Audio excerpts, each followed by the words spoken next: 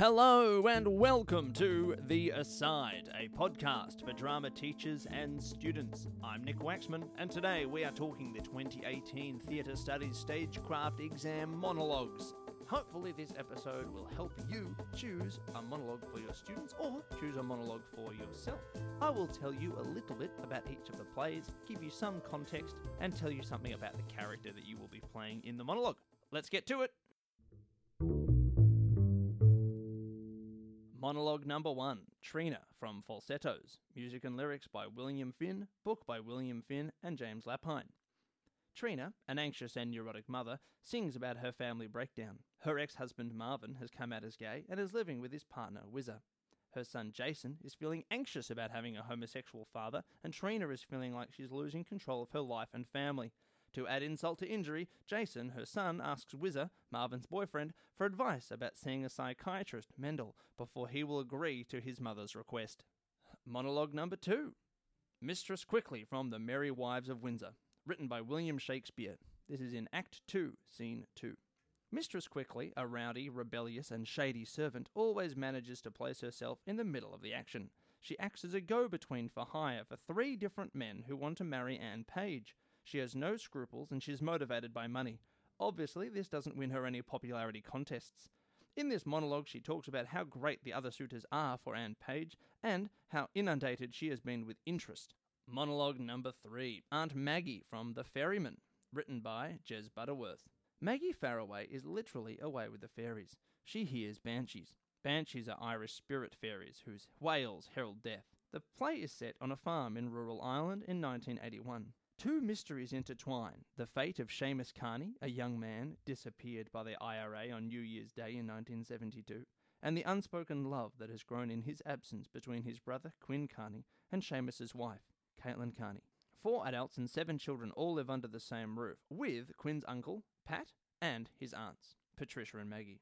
One a staunch and bitter Irish Republican, the other a more gentle soul, whose long silences are broken with voluble gusts of remembering and prophecy. Maggie flits back and forth between happy childhood memories and dark premonitions. Monologue 4, Leah from A Dybbuk. Adapted by Tom Kushner, translated from S. Ansky by Joachim Neugroschel. The story concerns the marriage of Leah, the daughter of the rich Sender, who has broken off negotiations with 3 prospective husbands due to his displeasure with the financial terms. The poor yeshiva student, Kohonen, is driven by a fanatical love for Leah that she secretly reciprocates. When Sender announces he's finally settled on a husband for Leah, Kohonen turns to dark spiritual forces to thwart the union. He pays with his life, falling dead in the synagogue, only to return as a Dybbuk, a spirit that takes possession of Leah's body. Monologue 5, Nora from Love, Loss and What I Wore. Written by Nora Ephron and Delia Ephron, based on the book by Eileen Beckerman. The play is composed of 28 different stories that seek to illuminate the female identity. Generally composed of comic stories, the show often addresses sad, bitter, or sentimental issues. Beckerman's memoir takes as its departure the clothing worn at pivotal times of her life and serves as the foundation for the show.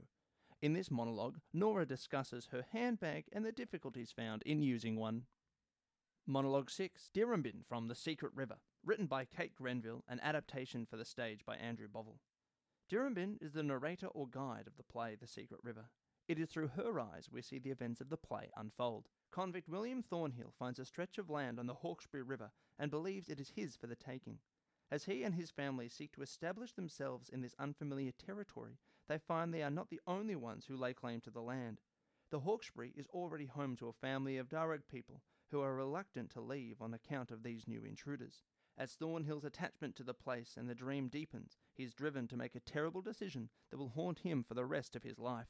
Monologue 7, Marvin from Falsettos. Music and lyrics by William Finn, book by William Finn and James Lapine. This song/monologue is presented by Marvin. It is about his love for his partner Whizzer and the problems he has amassed over the course of the play. Falsettos is the story of a large, eccentric and dysfunctional but loving Jewish family in New York at the end of the 1970s. Marvin is a Jewish, recently divorced, and out-of-the-closet homosexual male with a son who is dealing with the recent changes in his life, a partner Whizzer with different life goals, and a self-imposed pressure to keep his family connected. Monologue 7. Ford from The Merry Wives of Windsor. Written by William Shakespeare, this is Act 2, Scene 2. Frank presents this monologue in disguise as Brooke. Frank Ford is a rich citizen of Windsor, married to one of the Merry Wives, Mistress Ford. Ford thinks his wife is cheating on him, even though she's not. In Merry Wives, his jealousy is played for laughs, and he winds up becoming an object of ridicule. Ford decides to spend 95% of his time trying to catch her cheating. He even goes as far as to disguise himself as a man, Brooke, so he can spy on his wife. The other 5% of his time is spent delivering big dramatic speeches that would be kind of scary if Ford wasn't so ridiculously funny. Monologue 9. Magennis from The Ferryman.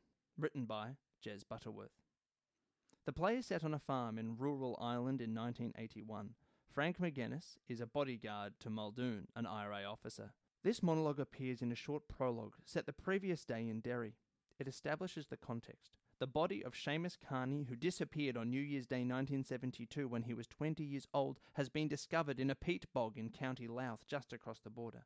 He had been shot in the head, apparently in retribution for his defection from the IRA. Monologue 10. Ivan / the Crocodile from The Crocodile, written by Tom Basden after Fyodor Dostoevsky. This satirical play is about a struggling actor who begins to receive the recognition he feels he deserves only after being swallowed whole by a crocodile at the zoo. The play is set in a zoo in St. Petersburg in 1865. Ivan, a jobbing actor in his 30s, is visiting the zoo one afternoon with his best friend Zach, who attempts to persuade Ivan to abandon the stage for some more worthwhile pursuit. While Ivan is swallowed whole by a crocodile, he at first cries out, from inside the crocodile, for someone to slice the beast open and rescue him. But when he discovers that his new situation brings him instant celebrity, he comes to see it as a smart career move and sets out to exploit it to the full. Monologue 11. Actor from The Woman in Black, a Ghost Play. Adapted by Stephen Malatrat from the book by Susan Hill. This play is a play within a play. Actor plays the role of young Kipps. The play opens in an empty Victorian theatre where an old Arthur Kipps is reading aloud from a manuscript of his story. A young actor whom he hired to help dramatise the story enters and criticises him for his poor delivery. After an argument, they agree to perform the story, with the actor playing younger Kipps and Kipps himself playing all the other characters and narrating the play. When they run through the play, however, things begin to go terribly wrong.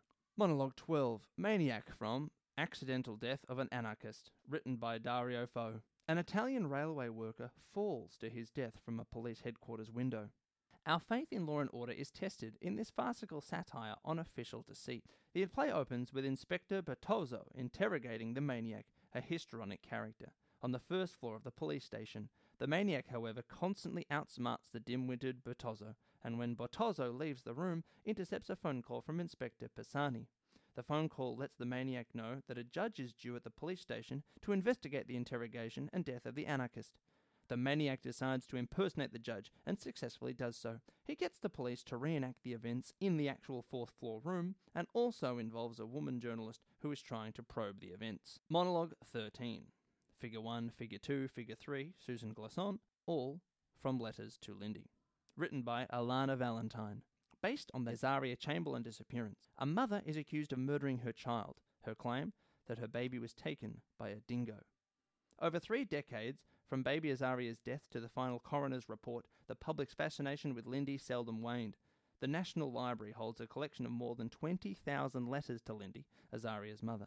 From sympathy to abuse, from marriage proposals to death threats, the correspondence traversed the gamut of responses to Lindy's story. Letters to Lindy draws on this correspondence and interviews with Lindy herself. Monologue 14. Announcer from War of the Worlds. Written by Howard E. Koch. Broadcast from New York's Mercury Theatre in 1938, this infamous radio play, based on the novel by H.G. Wells, had many terrified listeners convinced that an actual alien invasion of Earth was taking place. When a Martian spacecraft lands on working common, mankind is terrorized by aliens in tall, armored capsules which stalk the countryside on 3 legs. The machines wreak havoc on London and the southern counties, and survivors are driven underground. In this monologue, the announcer reveals new information about the aliens and describes battles lost and won.